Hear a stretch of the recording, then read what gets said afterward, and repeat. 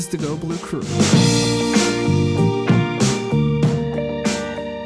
Hey there, everyone. Welcome back to the Go Blue Crew. I am Tyler Fenwick, joined by Derek Devine. We have some very good stuff to talk about today since Michigan beat Minnesota 49-24 on the road at night. I know that doesn't carry the same weight as it normally would, but before we get into talking about the specifics of this game, I just gotta know, Derek, because I certainly felt different watching this game just because of everything that's been going on, and I wanted to know if you felt the same way. Was this any different for you, or were you able to kind of shake that and say, you know what, this is just a regular Michigan football game?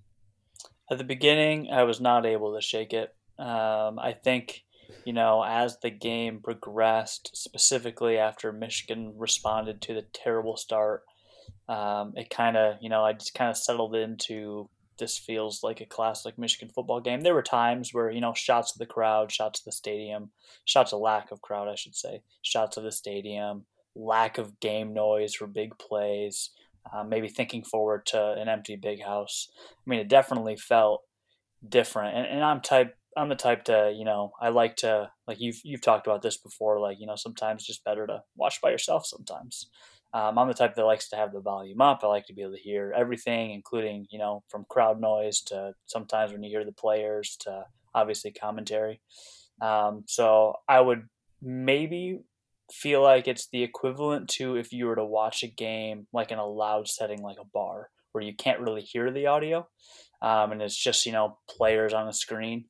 That's what it kind of felt like to me. It maybe wasn't so much the lack of a different field, because I mean, obviously ESPN, ABC, and I'm sure Fox and all the other networks will do the same thing. It doesn't feel necessarily different from a broadcast standpoint, but yeah, I kind of relate it to loud room, can't hear the audio, just kind of watching players move around, because when you do have the volume up, like I like, you do notice the differences. It is so much quieter. Anytime that they do plays where you want to hear the hit, where you want to hear kind of like the game audio, there's no crowd noise in the background, so that's a little weird. But yeah, I mean, overall, I was able to settle in and just, it was Michigan football, and I was just happy to have it back on my TV screen. Things turned around pretty quickly after that debacle on the first possession, and obviously it only got better from there. But were you thinking, man, like, here we go, this is big game Michigan, why did I ever trick myself into thinking things would be different this year? Like, I was having those thoughts as that blunt, as that not the blunt, this is this is a PG podcast, the punt gets blocked, and then Ben Mason's, his penalty, like, that whole sequence just brought back some terrible memories, and Michigan erased it pretty quickly. But there was a minute or two there where I thought, oh my gosh, like, all you're doing is changing the personnel, and everything else stays the same. We can't expect Michigan to do much in these big games. Was that your thought process too? Yeah, and I actually kind of braced for that beforehand. I kind of had a quick moment where I was thinking, like, wow, it's week 8. This is the first game of the season for both teams, road game for Michigan, even though that looks different this year. Prime time, ABC, Joe Milton start in front of, millions TV viewers. I started thinking, like, Michigan's been in this, season opener prime time slot before, and there have been years where it has not gone well against a ranked team. And so I kind of almost like prepared for then what happened beforehand. But when it happened, it was just as much of a what in the world is going on? Here we go again. And, just really hopeful that they could find a way to turn it around quickly, which luckily they did, and then never looked back, and just a dominating performance. But yeah, there was a very, uneasy feeling that first big play to a true freshman, and then it kind of just all fell apart for, 5-10 minutes, and then you had kind of wondering, like, oh boy, is this what the season's going to be like? Let's run through some numbers here. Joe Milton, 15-22 for 225 and a touchdown. Hassan Haskins led the way on the ground, 82 yards, a couple touchdowns. Zach Charbonnet had that 70-yard touchdown. Ronnie Bell was leading receiver, 4 receptions, 74 yards, although that's a little deceiving because he picked up probably well more than half of those yards pretty late when things were put away. A bunch of receivers got involved, bunch of running backs got involved. I thought defensively it was good enough. Got some good pressure on Tanner Morgan from time to time, especially late, to kind of make sure that Minnesota definitely wasn't going to be able to claw its way back into this one. On the ground, though, I think there's a little bit to worry about. We know that Mo Ibrahim he's a bruiser. We knew he was good coming into this one. It's still a little disappointed to see him rip off 140 yards and a couple touchdowns. He was really tough to bring down, and I thought, that was an area where if you're going to nitpick, you might look at that run defense and say there's something still to be desired there. And Rashad Bateman, superstar wide receiver, that was a very quiet 101 yards. He had that one catch over the middle where he kind of bust one back outside. Other than that, did a really good job containing him. He just, he had a fair number of receptions because Tanner Morgan obviously loves going to him. But I know I texted you this, and I thought this was just something interesting, an interesting thought after the game. If you had told me that Mohamed Ibrahim would have 140 yards and Rashad Bateman would have 101 yards and the score was 49-24, I would not feel very optimistic that Michigan won this game. I would think, oh yeah, Minnesota probably found its way to 49 points with numbers like that. But Michigan's defense just came up with enough stops, enough turnovers to keep Minnesota a pretty good offense last year. And I know it's not the same this year, but still, a pretty good offense to only 24 points. Yeah, I'll respond to basically everything you touched on and add one element. For Joe Milton, I feel like his stat line's misleading. I mean, it is what it is. But if you think of the Eric All play where he drops it, he redeemed himself for the nice catch after that.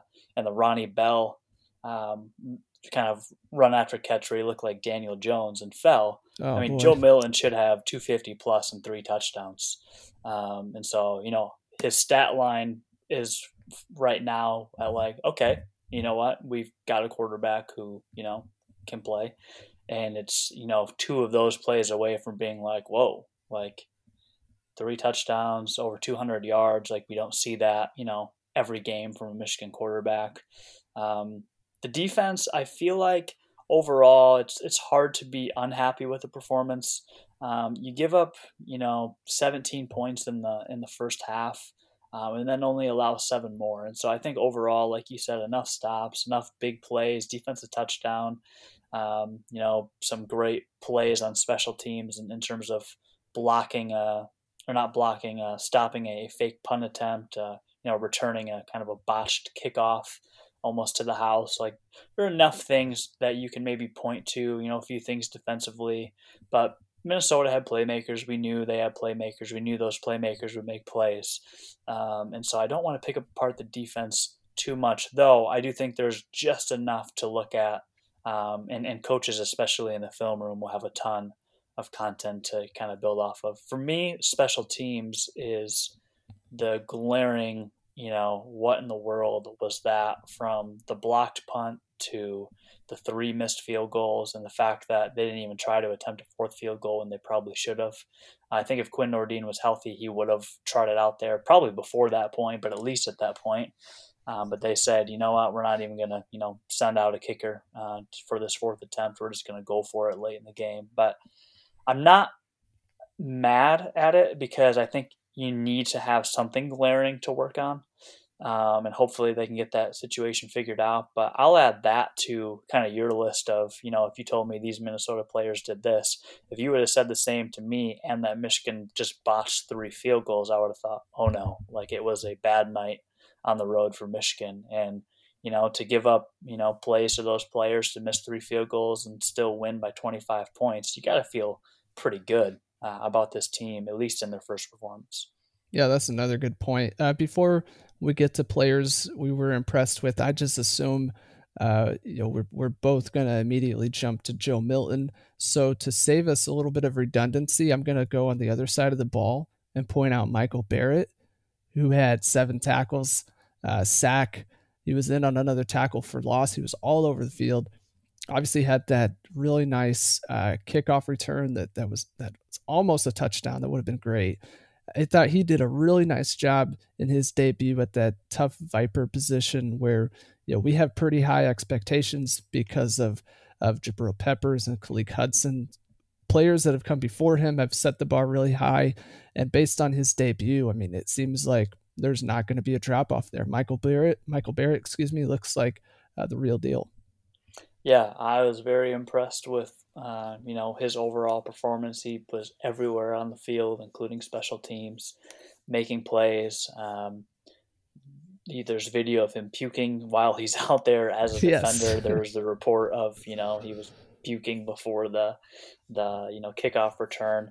Looked a little bit slow there, and I'm just going to chalk it up to wasn't feeling great because it seems like he was a guy who was talked about, not a burner necessarily like some of the guys that I'll touch on in a minute, but, an athlete out of high school who could have played any position.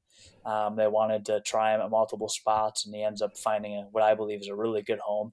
And almost that performance alone, and we'll see how the rest of the year turns out, but that performance alone kind of makes me wonder, like, man, why did we not see this more last year?